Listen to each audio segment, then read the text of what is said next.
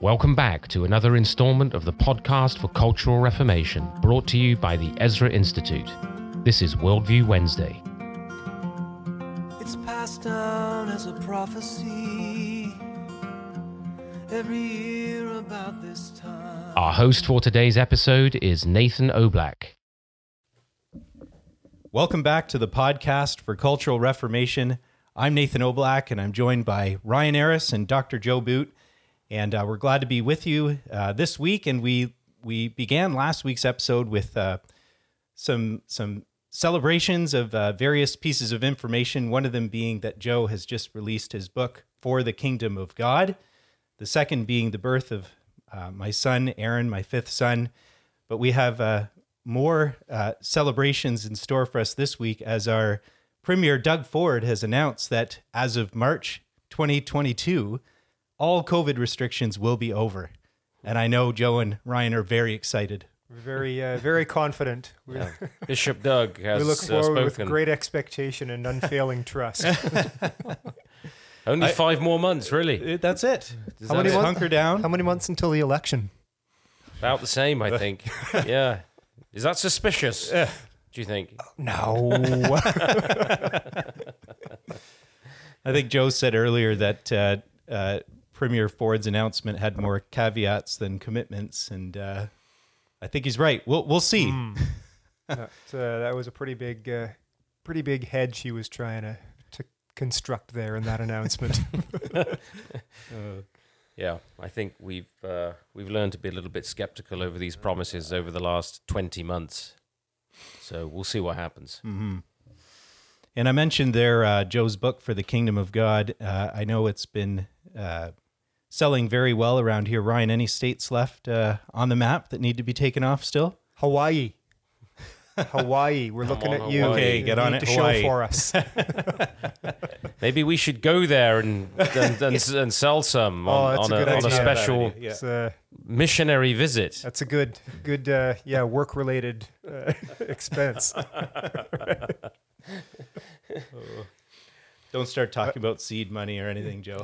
The problem is getting there. We'd probably be reduced to a small indigenous vessel at this point. Oh, that's probably true. We get ourselves canoed across. Oh, well, the always difficult transition here, but we'll do our best to transition to our conversation on reformational thinking. You just gotta pull the handbrake on That's that it. one. That's all you can There's do. no elegant way to move across. But as for today's conversation, what we hope to dig into is probably the two concepts we reference more than any others here at the Ezra Institute are Herman Doiverd's teaching on the modal aspects of reality, and we know we've referred to those often throughout this season. But we also talk at length about Abraham Kuyper's teaching on sphere sovereignty. And we've had many questions from listeners wondering about how do these two concepts connect? Do they connect?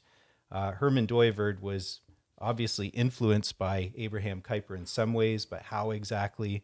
And as we continue to discuss reformational thinking, we're hoping to make those connections clear to you today. So, Joe, why don't we begin just by a quick discussion, a quick review of sphere sovereignty and some of Abraham Kuyper's contributions. Well, in a couple of weeks, we'll be getting to those questions too, more directly. Right.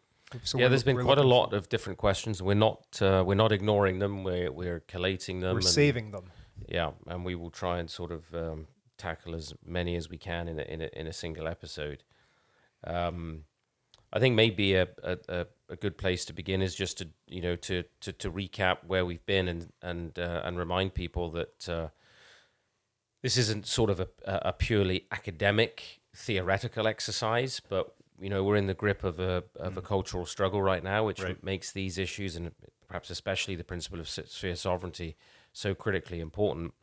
And remembering too that at the root of reformational thinking is this recognition that the heart of the human person, the root unity in the language of reformational philosophy of the human person is the inner man or the spirit that the Bible speaks about, that goes before all of these different ways in which we as human beings function, in that sense transcends them. And it's there that the work of the Holy Spirit is so critical in regeneration, in transforming the root of our being so that there's a redirection of our entire lives in Christ. And as Christians, in that new birth, in the redirection of our hearts, there's a transformation has taken place. There's a new birth. It's that radical. But it takes time to work out all the implications of that new birth in our lives. And that's why we're, as Paul says in Romans 12, we need to be transformed by the renewing of our minds. And so the things that we're talking about today and in the podcast these last few weeks and as we go forward are fundamentally about that process of renewal and transformation in our minds so that we can think Christianly, which is another phrase we like to use, because the prerequisite of Christian thinking is a Christian mind. That's what we're trying to develop. And, of course, the prerequisite of any kind of Christian action is Christian thinking. So until we begin to really think through these issues rightly, it's difficult to see how we can get to consistent Christian action. So Christian World and Life View thinking is really about how do we work out our faith with fear and trembling in such a way that is consistent in all these branches and every aspect of our lives, and not somehow imprisoned in maybe our personal devotions or in the life of the family or even the Church Institute. Well, one of the, I know that next week we're going to be talking a fair bit about the Reformation because of Reformation Day. But to your question about Kuyper and sphere sovereignty, it's interesting that Kuyper pointed out, he said, and I quote now, the dominating principle, he's referring to the Calvinistic side of the Reformation, was not soteriologically justification by faith, but in the widest sense, cosmologically, the sovereignty of the triune God over the whole cosmos in all its spheres and kingdoms, visible and invisible. That is quite a different understanding than what is typical when people think about the Reformation today in very narrow terms about a few dogmatic theological points. Kuyper is pointing into its widest sense, the sovereignty of the triune God in all its spheres and kingdoms, visible and invisible. And in terms of the connection between the two, there's something that Dooyeweerd himself wrote early in his career. I'm quoting to you now something that Dooyeweerd himself wrote. He said, Calvinism, as Dr. Kuyper demonstrated in his Stone lectures, just a quick parenthesis there, that's the famous set of lectures on Calvinism. Lectures on Calvinism. Which we would thoroughly recommend to our listeners to read as a great introduction. As he demonstrated in his Stone lectures, Calvinism is not merely a theological system, but it contains within itself the tremendous vitality of a complete world and life view. It encompasses a profound philosophical life perspective, offers the basic contours of a distinctive epistemology, that's theory of knowledge, a distinctive theory of science, a distinctive psychology, a distinctive view of history, a distinctive legal theory, a distinctive political theory.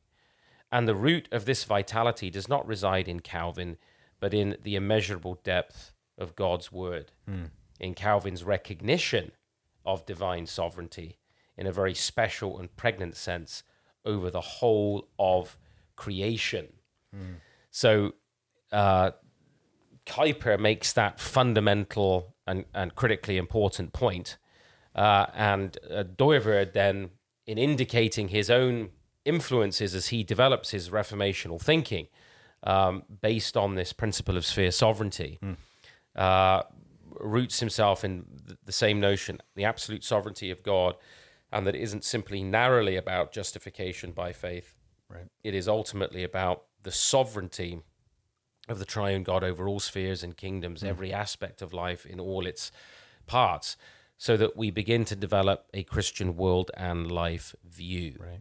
And so that's the sort of critical, pivotal moment, if you will, in actually what I think Kuyper was really at that stage contributing.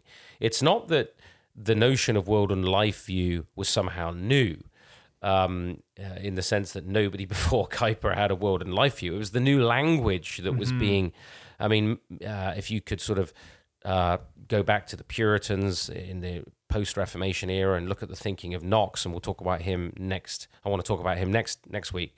You can see that the contours of this Calvinistic world and life view taking shape. But Kuyper begins actually this response to modernity that was so vital and deals with it deals with their language, deals with their concepts that of course the Puritans couldn't have anticipated. And a lot of this really militates against any kind of privileging of theology, is a concept we talked about a few weeks back. That's the beauty of Kuyper and actually the ultimate principle of the Reformation. I mean, Calvin himself was the one who deprivileged the clergy, in the sense that he affirmed a priesthood of all believers and sanctified every vocation unto God. Of course, didn't delegitimize or reduce the significance and the value of the calling of church leadership, but recognized that all of creation and every life sphere is to be made holiness to the Lord. And Joe, this book you've got in front of you, just before you walked into the cellar, Ryan and I commented how often we see that book in front of you. Maybe you want to share the title with our listeners. Yeah, so a sort of,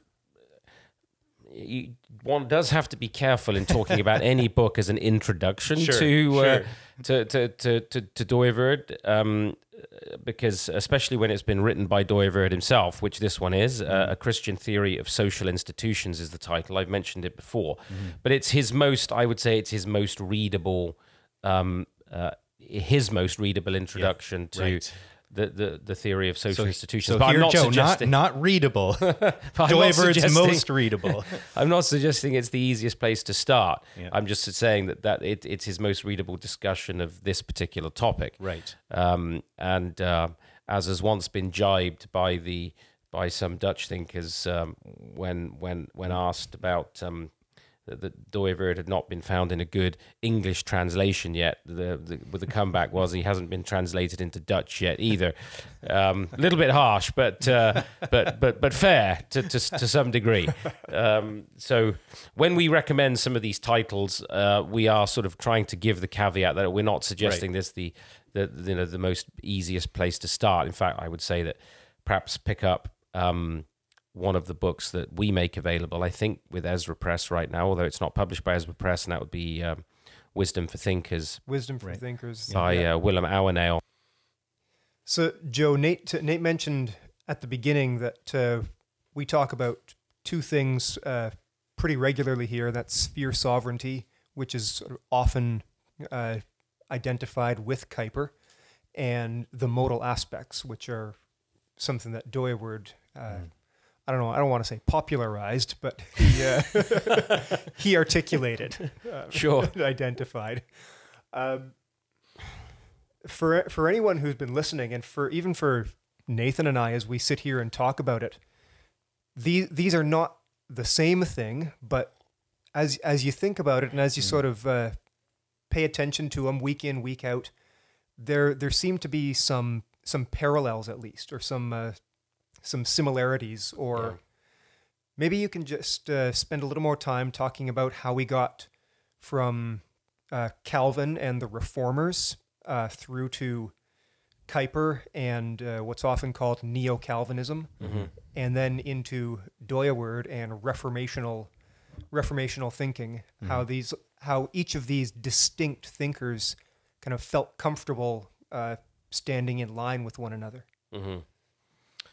So, in terms of the fundamental principle, which I've just touched on, this recognition that in Calvin there is an emphasis on the total sovereignty of God over all of creation, Right.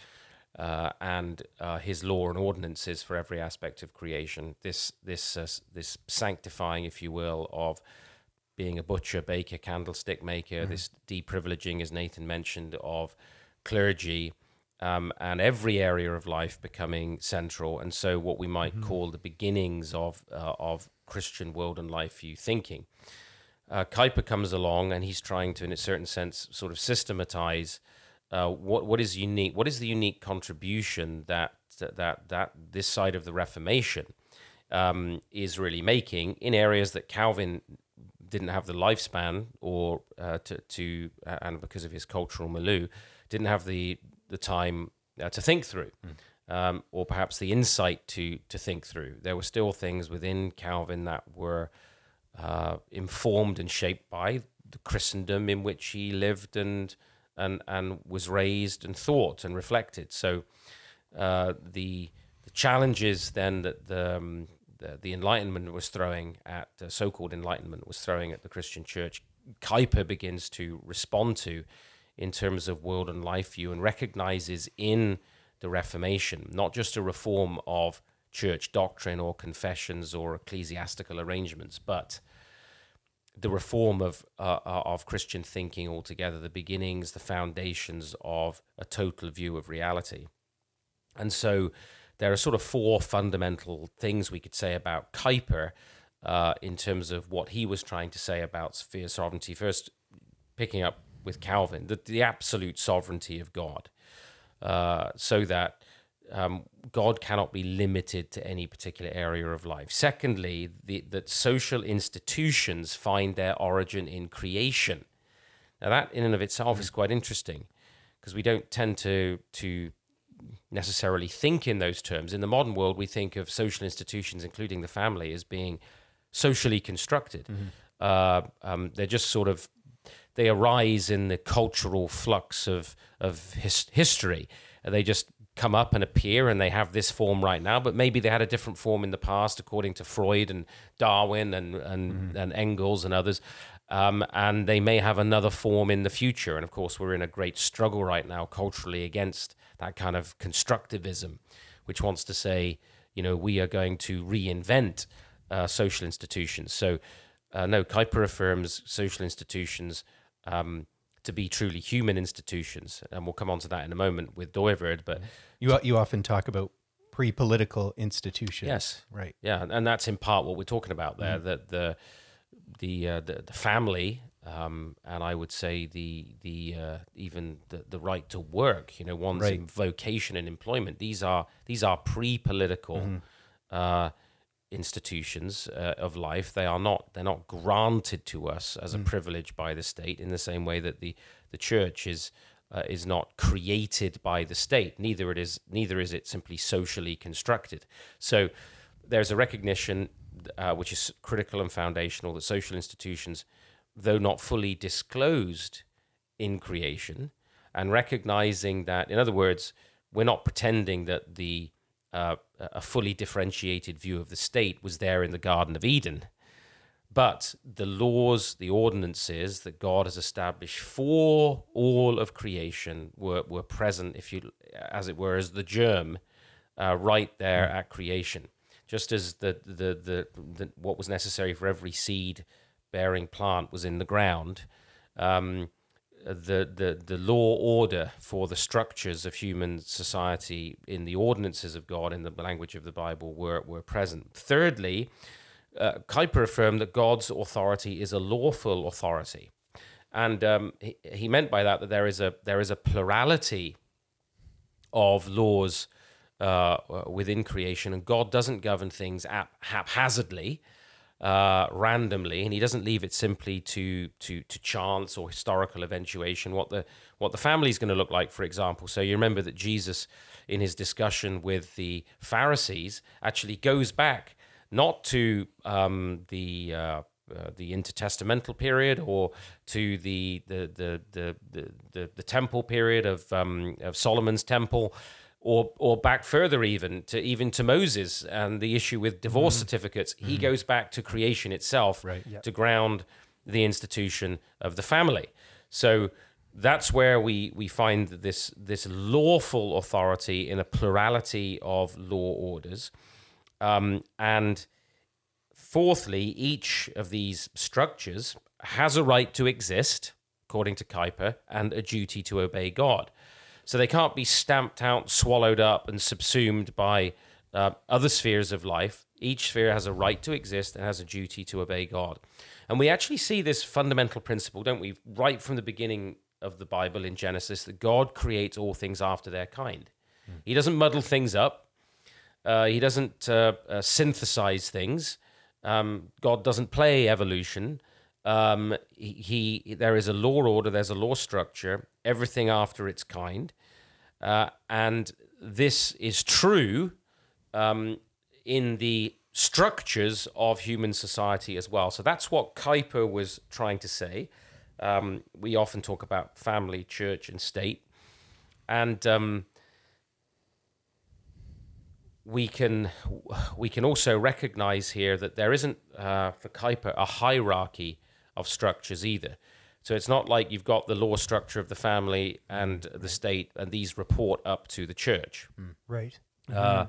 So Dooyeweerd goes on to develop this in speaking about the fact that we would reject the Aristotelian and Thomistic view that sort of there are higher and lower law orders in human society that need to appeal to the higher one, which was always for Aristotle and Thomas, the state as the highest order. That's in the end where Catholics even today get their doctrine of subsidiarity, although that terminology came well after Thomas, but it's grounded in his thinking, where the state is the highest natural order.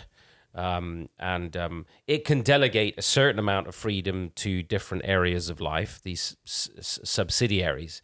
But stuff that those can't handle, they need to bump it up to the higher level. So Kuyper rejects that and speaks of sphere sovereignty, and that means that each of these areas of life, each of these jurisdictions, if you will, have their own responsibility. They have their own right to exist. They're governed by their own law order, and they have a duty to obey God, who is sovereign over them. So that fundamental foundation is what Kuyper laid out. And Dooyeweerd was able to pick up on that and develop it. And that's where we can sort of go next. Mm-hmm. And I'm struggling to think back if we've ever really done this on the podcast, but what do we mean by the state? Is that the same thing that Kuyper was referring to? How would we describe that? Because we talk about the state being delegated a certain authority. Well, what even is it? Mm-hmm. That's a good question. And political philosophers have not always agreed about that. But what we can say is that there was a period before, especially before the distinctive emergence of the church as a free and independent institution, where the state as a distinct entity governed by its own law order had not fully emerged. So it was not, I should say, fully disclosed in history. It really comes about, just as we see progressive revelation in terms of the kingdom of God, and we see disclosure of the fullness of the meaning of the kingdom of God in the Lord Jesus Christ, we also see historically a deeper disclosure of institutions and structures. And so early on, you had things like the clan, the what we might just call also the extended family, the sib, these different expressions for undifferentiated societies where a chief or a head of the clan or the head of the family would essentially subsume multiple different roles in an undifferentiated way. So there wasn't a distinct family, a distinctive religious order, a distinctive state. In that sense, the state wasn't a truly public affair. It wasn't a res publica. It was a private thing. So you would have maybe lords or barons or chiefs over different areas where they had their own private law. Modern understanding of the state, as it's sort of been disclosed in the last 300, 400 years or so, is the the notion of a territory that has where a unified legal order over a particular territory, which has a monopoly on sword power in that territory. In other words, it has that a unified coercive authority over a given territory, is the state. So the parts of the state are, in modern terminology, we would speak about in Canada, municipalities, provinces, the federal government, similar in the United States, similar terminology in the United Kingdom. Those are the parts of the state. So the state is that authority which has sword power over a given territory. And it's truly a republic. In that sense, constitutional monarchies are also republics, because it is a public law order. It's not private. Law is not some sort of private affair. In fact, you can't really have a state. Imagine if Canada had, if in Ontario, we had a bunch of different areas that had different law orders because they had different barons or different lords or different chiefs or whatever over them. You couldn't have a unified state. Do we not see that a little bit in the UK right now, though, with Sharia courts? We see the distinctive understanding of sphere sovereignty, this norm that people, in a certain sense, stumble over in creation.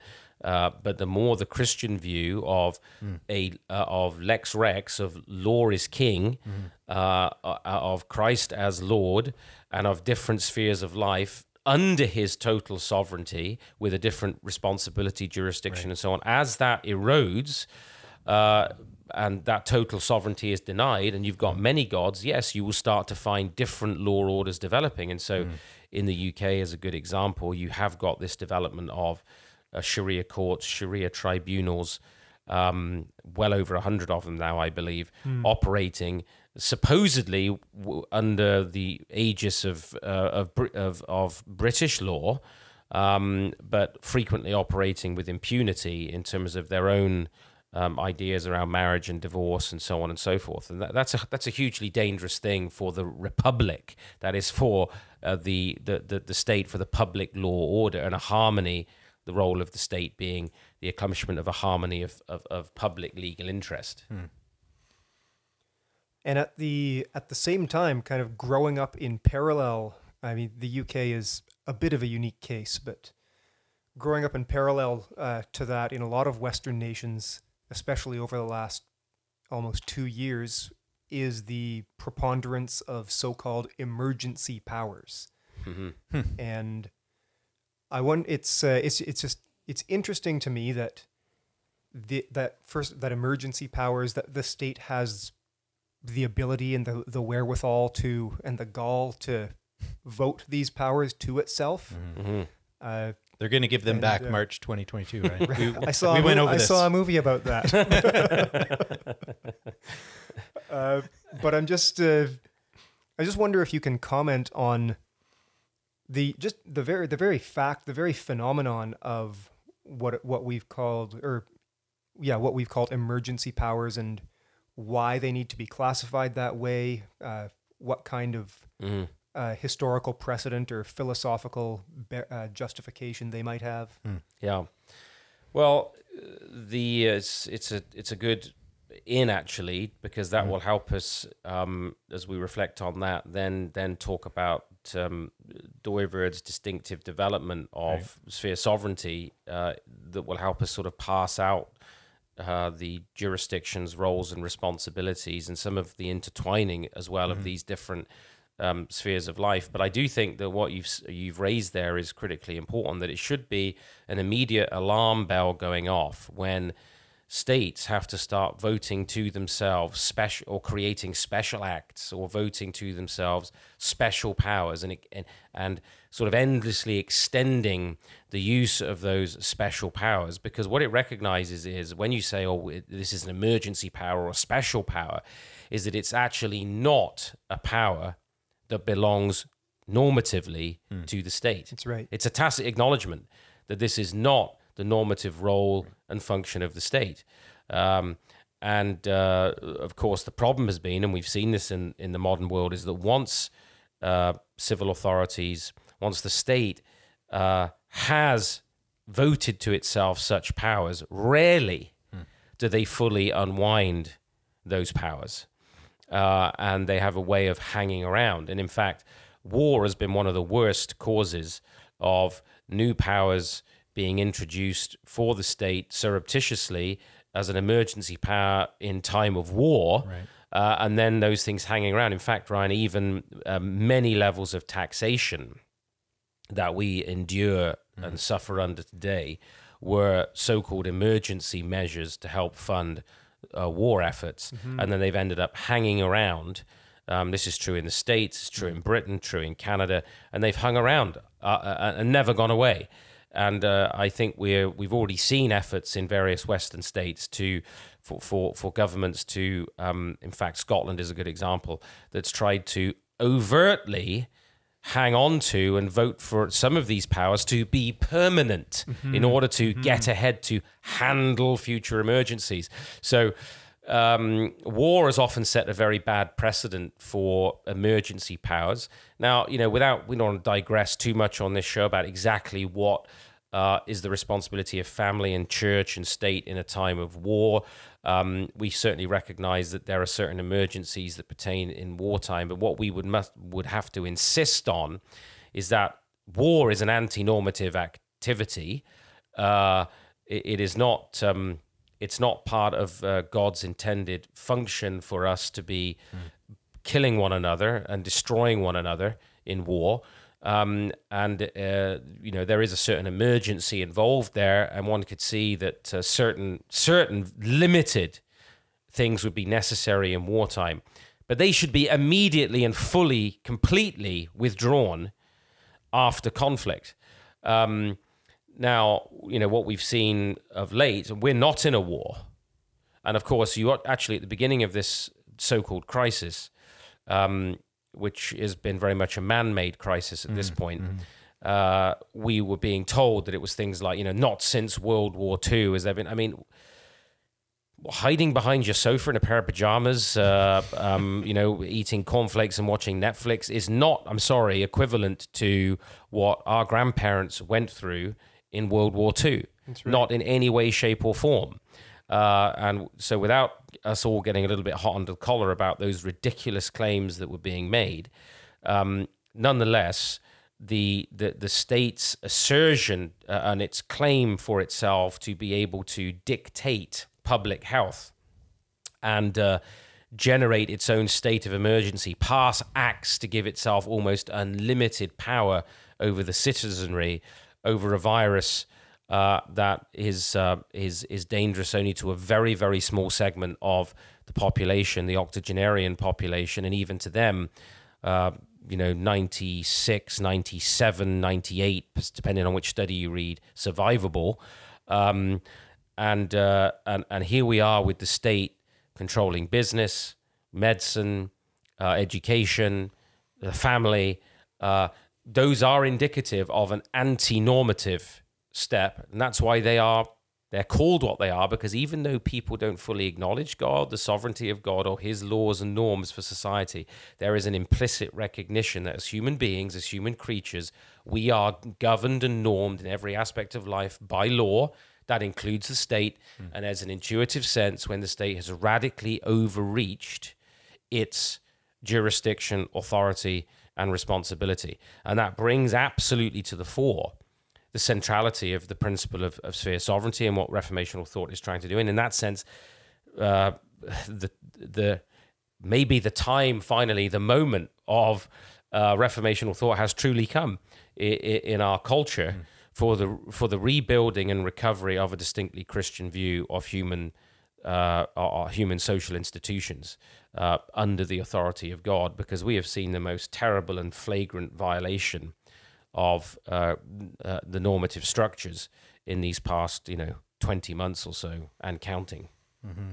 So like you said, Joe, this might be a good way to transition into Herman Dooyeweerd's thought and teaching on modal aspects. How does this understanding born out of Abraham Kuyper of spheres, institutions being limited in terms of their authority, how did that inform Dooyeweerd and his teaching? So Doiverd broadly accepted what Kuyper was saying about social institutions. That's where Kuyper focused his thinking. But what Doiverd wanted to do was to provide and consider, in light of Scripture, the ontological foundation for this sociological reality of these different institutions. What was the underlying, biblically grounded reality that provided for this principle of sphere sovereignty? This is not something that's just sort of plucked out of the air by Kuyper. Oh, here's a good idea. Let's call it sphere sovereignty. No, how was it grounded? And so he recognized that Doiverd recognized that you needed creational norms. You needed a creational criteria for human social structures. That if there are to be any truly human social facts, that needed normative criteria. By that, I mean, as we sit here in the Knox Cellar and we look out of our window, we might see a flock of Canadian geese fly by, or worse, pooping all over our lawn. And we can observe in a sort of, as a natural fact, in a sort of scientific way, the law structure that governs the behavior of a flock of geese. I mean, they've been studied. We know how, we have a good idea of how geese behave. We can look at the triggers, the causal patterns of the behavior of geese. And then, of course, we can look at other birds and their migratory patterns and recognize, at this time of the year in Canada, lots of them are getting ready to migrate south for the winter and so on, as are a number of human beings too, heading to Florida. But what's the difference, maybe that's a good illustration, between a group of human beings that you see getting into a car or a bus or on a plane to head to Florida for the winter and a flock of birds? Now, one is a natural fact that you can begin to describe causally in terms of natural laws and principles. But if you see a group of human beings boarding a plane, you don't know whether that group of people, just by looking, are work colleagues, a church group, a group of politicians from Ottawa. Well, maybe you could see them there if they were headed to India. You'd probably see a turban on, Trudeau's head and some sort of an outfit. But if you saw a group of politicians, you saw a group of families, you wouldn't know just by looking from a purely natural scientific observation what social structures were operative on that aircraft. You've got the social structure of actually a business corporation, I suppose in most cases, of, let's say Southwest Airways or United Air or WestJet, right? With a captain and a crew who have a social authority on the aircraft. You might have some parents with their children. So you've got the family social structure. You may have different, completely different social structures there, but you can't simply observe with the natural eye. Oh, look, there goes a business institution, or, there goes a political party down to Florida.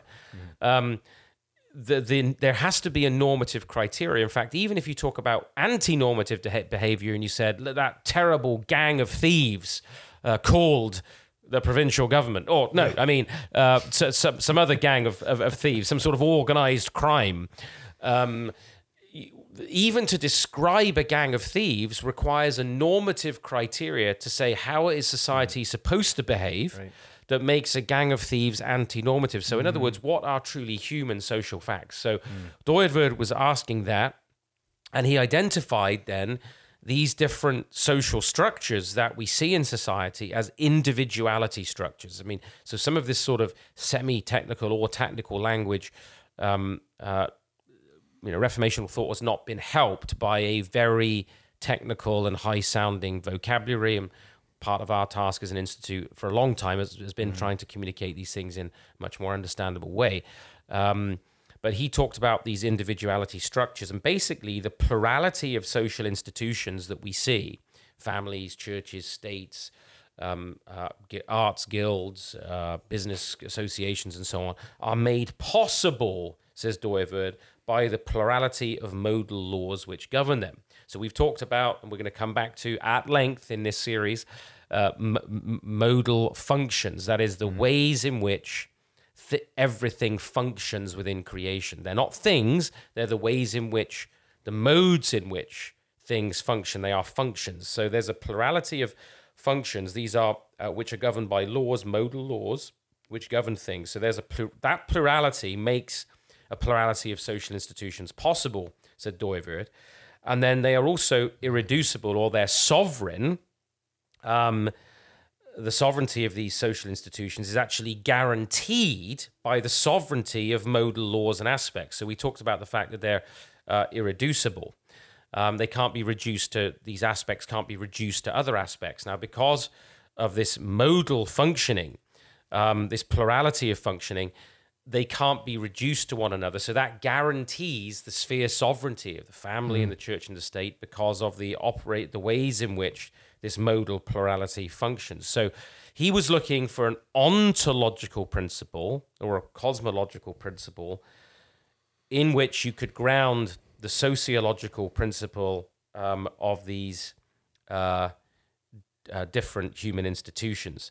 And so Dooyeweerd talked about these different human institutions being qualified or being guided in their functioning by a particular modal aspect, a particular modal function. So the family, the church, and the state are individuality structures, and they're irreducible to one another. They are incapable of theoretical reduction. That's the critical thing. Let me just quote Dooyeweerd very simply here. He says, "Neither marriage, nor family, nor blood relation, nor the free types of social existence, whether they are organized or not, can be considered as part of an all-embracing state. Every societal relationship has received from God its own structure," there's individuality structure, "and law of life," that's modal laws, "sovereign in its own sphere," that's the irreducibility of these different spheres. The Christian world and life view, illumined by the revealed word of God, posits sphere sovereignty of the temporal life spheres over against the pagan totality idea, by which he meant that prior to this deeper understanding of the Christian principle of sovereignty and sphere sovereignty, the pagan totality idea of Aristotle, Plato, and the Western tradition really was that the state is the ultimate all-consuming, all-encompassing institution, which relates to the other aspects of life in a parts-to-whole fashion. Right. And that it makes it essentially totalitarian. So he talked about, very quickly, he talked about for different social structure, individuality structures, social institutions, he talked about them having a founding modal function and a guiding modal function. And I know this is quite technical, might be a little bit difficult, but it's not particularly hard to remember. A founding function and a guiding function. And the family, as just one example, he would say is founded in the biotic function. I mean, the reason that we're here is that our parents, in the context of marriage for the three of us, praise the Lord, made love. And in the biotic function of the human person, we came about. So we're here because of the gift of human sexuality in the biotic aspect of life. But that isn't the guiding function of the family. It's the founding function, but it's not what guides family life. What guides family life is the love aspect, the moral aspect of life. It's a love bond that exists between husband and wife, parents and children. In the same way, he would say that the state is founded in the cultural, historical aspect. So it arises, the state arises in the course of history, in the course of cultural development. That's where it's founded. Human beings, in other words, come together to form states as cultural institutions that have power and authority. But they are guided, the state is guided by the jural aspect. That is, its function is juridical. It's the harmony of public legal interest. So in his thought, what he does is he takes that broad principle of sovereignty and sphere sovereignty in Kuyper, he gives it a philosophical or ontological foundation in what's the origin of plurality, what's the origin of sovereignty. It's in these modal aspects.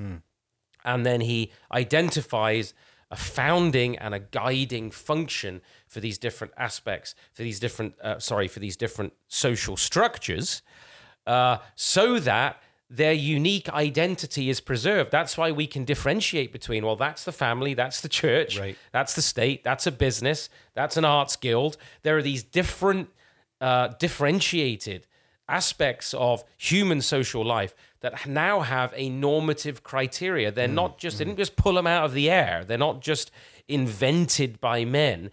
They're grounded in creational law. And that's and actually without normative criteria, any ability to differentiate, to identify actually distinctly human social facts becomes impossible.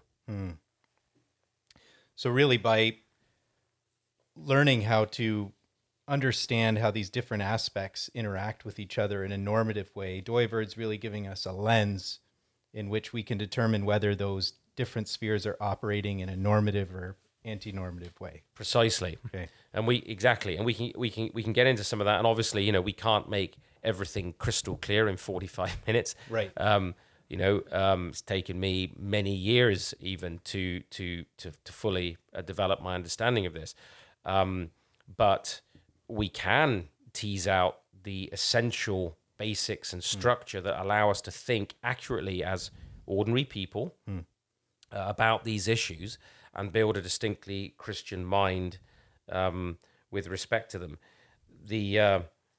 Perhaps the one of the unique gifts of reformational thought actually helps us to avoid the pitfall of deifying and overestimating in importance any of these human institutions, but keeping them in their place, in their proper place, because what Dooyeweerd is arguing, and also what Kuyper argued, is that the sovereignty of each sphere limits the others.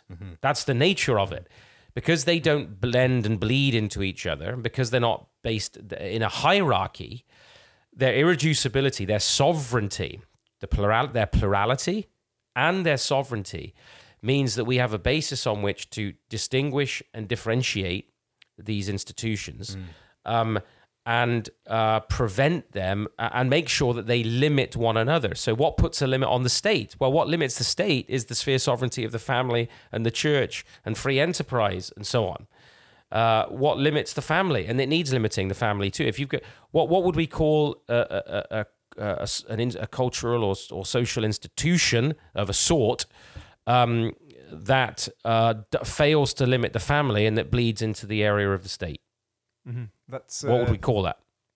Well, that's I'm testing them now. The mafia. That's the mafia. That's exactly. Like, you don't never go against the family, right? Right. You don't go against the family. Law is not king. Family is king. Right. It's not the sovereignty of God. Family is king. Therefore, mafias develop. What happens if the church itself fails to stay with as an institution? Fails to stay within its God-ordained limit. What have you got? What do we call it? Ecclesiocracy. We have that medieval picture where the church is trying to constantly sprinkle its pixie dust on everything in creation and bring it under the aegis, the rubric of the institutional church. The Pope is excommunicating the king. Precisely. We have all of those kinds of historical problems.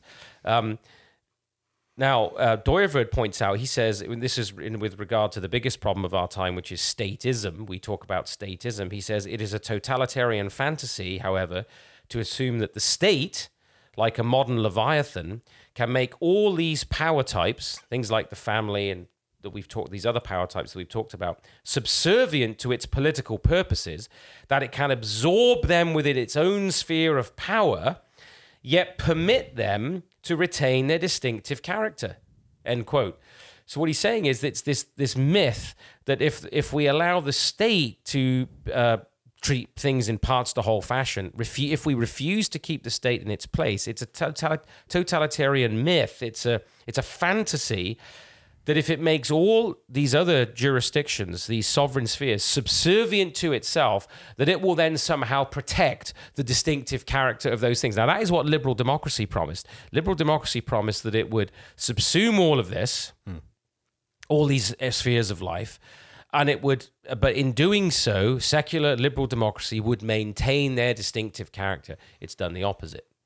It's actually steadily destroyed them. Now, of course, that doesn't mean there isn't a certain amount of intertwinement between family, church, and state. Let's keep it simple and stick to those three for a moment in this last couple of minutes. Family, church, and state obviously are intertwined.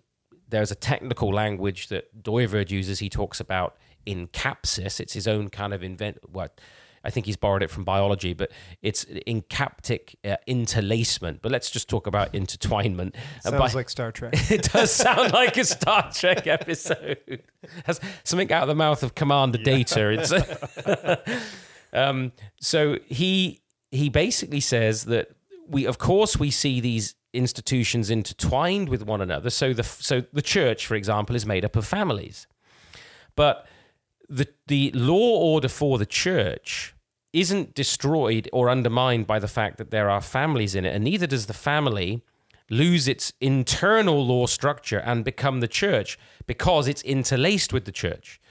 No, they have that, and that's what he meant by this intertwinement, this interlacing, is that we understand that the family in the life of the church is still the family. It's not the church in its internal law. I can't excommunicate my wife because she burnt my dinner on Saturday afternoon, and the church can't discipline my children and determine the course of their education. That's for parents.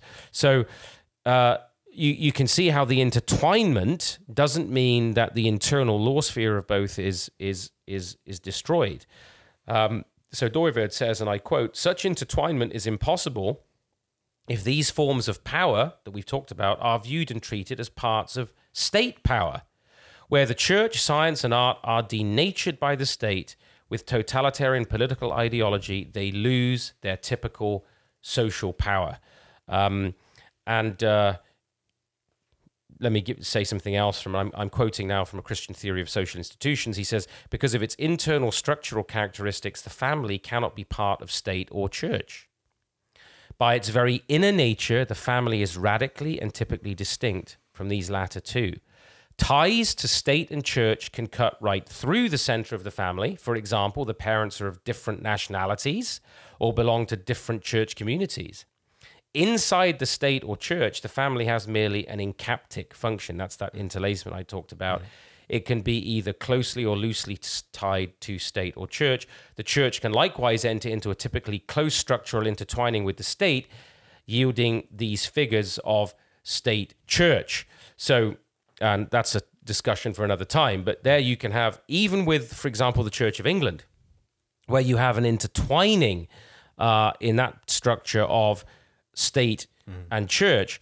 The church does not lose its distinctive character, and neither does the state. The church is not the state is not the church. So, Joe, you've mentioned before that it's possible that we absolutize certain aspects of reality. I'm wondering if it's possible to absolutize different structures themselves within creation. Yeah, absolutely. A good place to finish. We've talked about the way in which we can end up lifting out an aspect, over-exaggerating its centrality and importance. And I know that a moment ago I said I'd comment on that, so thank you for bringing me back to it.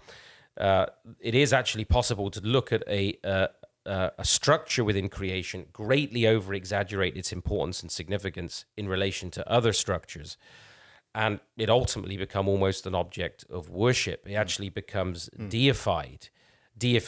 So we can actually take modal aspects and deify them, and then we can end up taking structures within human society and literally deifying those. G.K. Chesterton talked about the danger of man worshipping the world, but above all worshipping the strongest thing in the world. One of our fellows, Willem Ouweneel, has commented beautifully on this, and let me quote him as I close here. He says, "In socialism, the state is deified." So this is now looking at different political ideologies. In libertarianism, the individual. In communism, the party. And in National Socialism, the nation is deified. Only in a truly biblical situation, the state as well as the individual, the party as well as the nation, are directed toward God.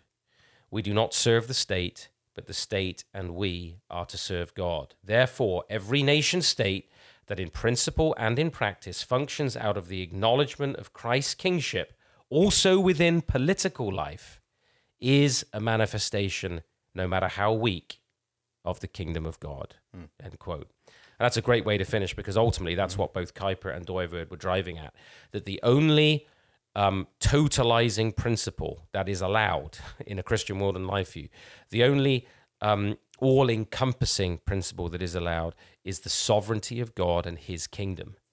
Not the state, that cannot be all-encompassing. Not the church, not the family, the kingdom of God alone. And as our hearts are regenerated in Christ and we're brought into that kingdom, we're redirected in all these aspects, in our family, in the school, in the state, in every area, and oriented towards Christ and his sovereignty in these distinct spheres. And they obey, they are kept in order of their kind. And then each after their kind, in terms of the law structure God has established, they are to obey and walk in obedience to God. None should be exaggerated to the point it swallows the others. And that fundamentally is the meaning of sphere sovereignty. Great. Thanks so much for that, Joe. And we've gone a bit long on time with this episode, but thank you for sticking with us. And we hope we're helping you think Christianly through all of the issues we're seeing today in our culture. This has been the podcast for Cultural Reformation, reminding you, for from him and through him and to him are all things. To God be the glory. It's passed down as a prophecy every year about this time.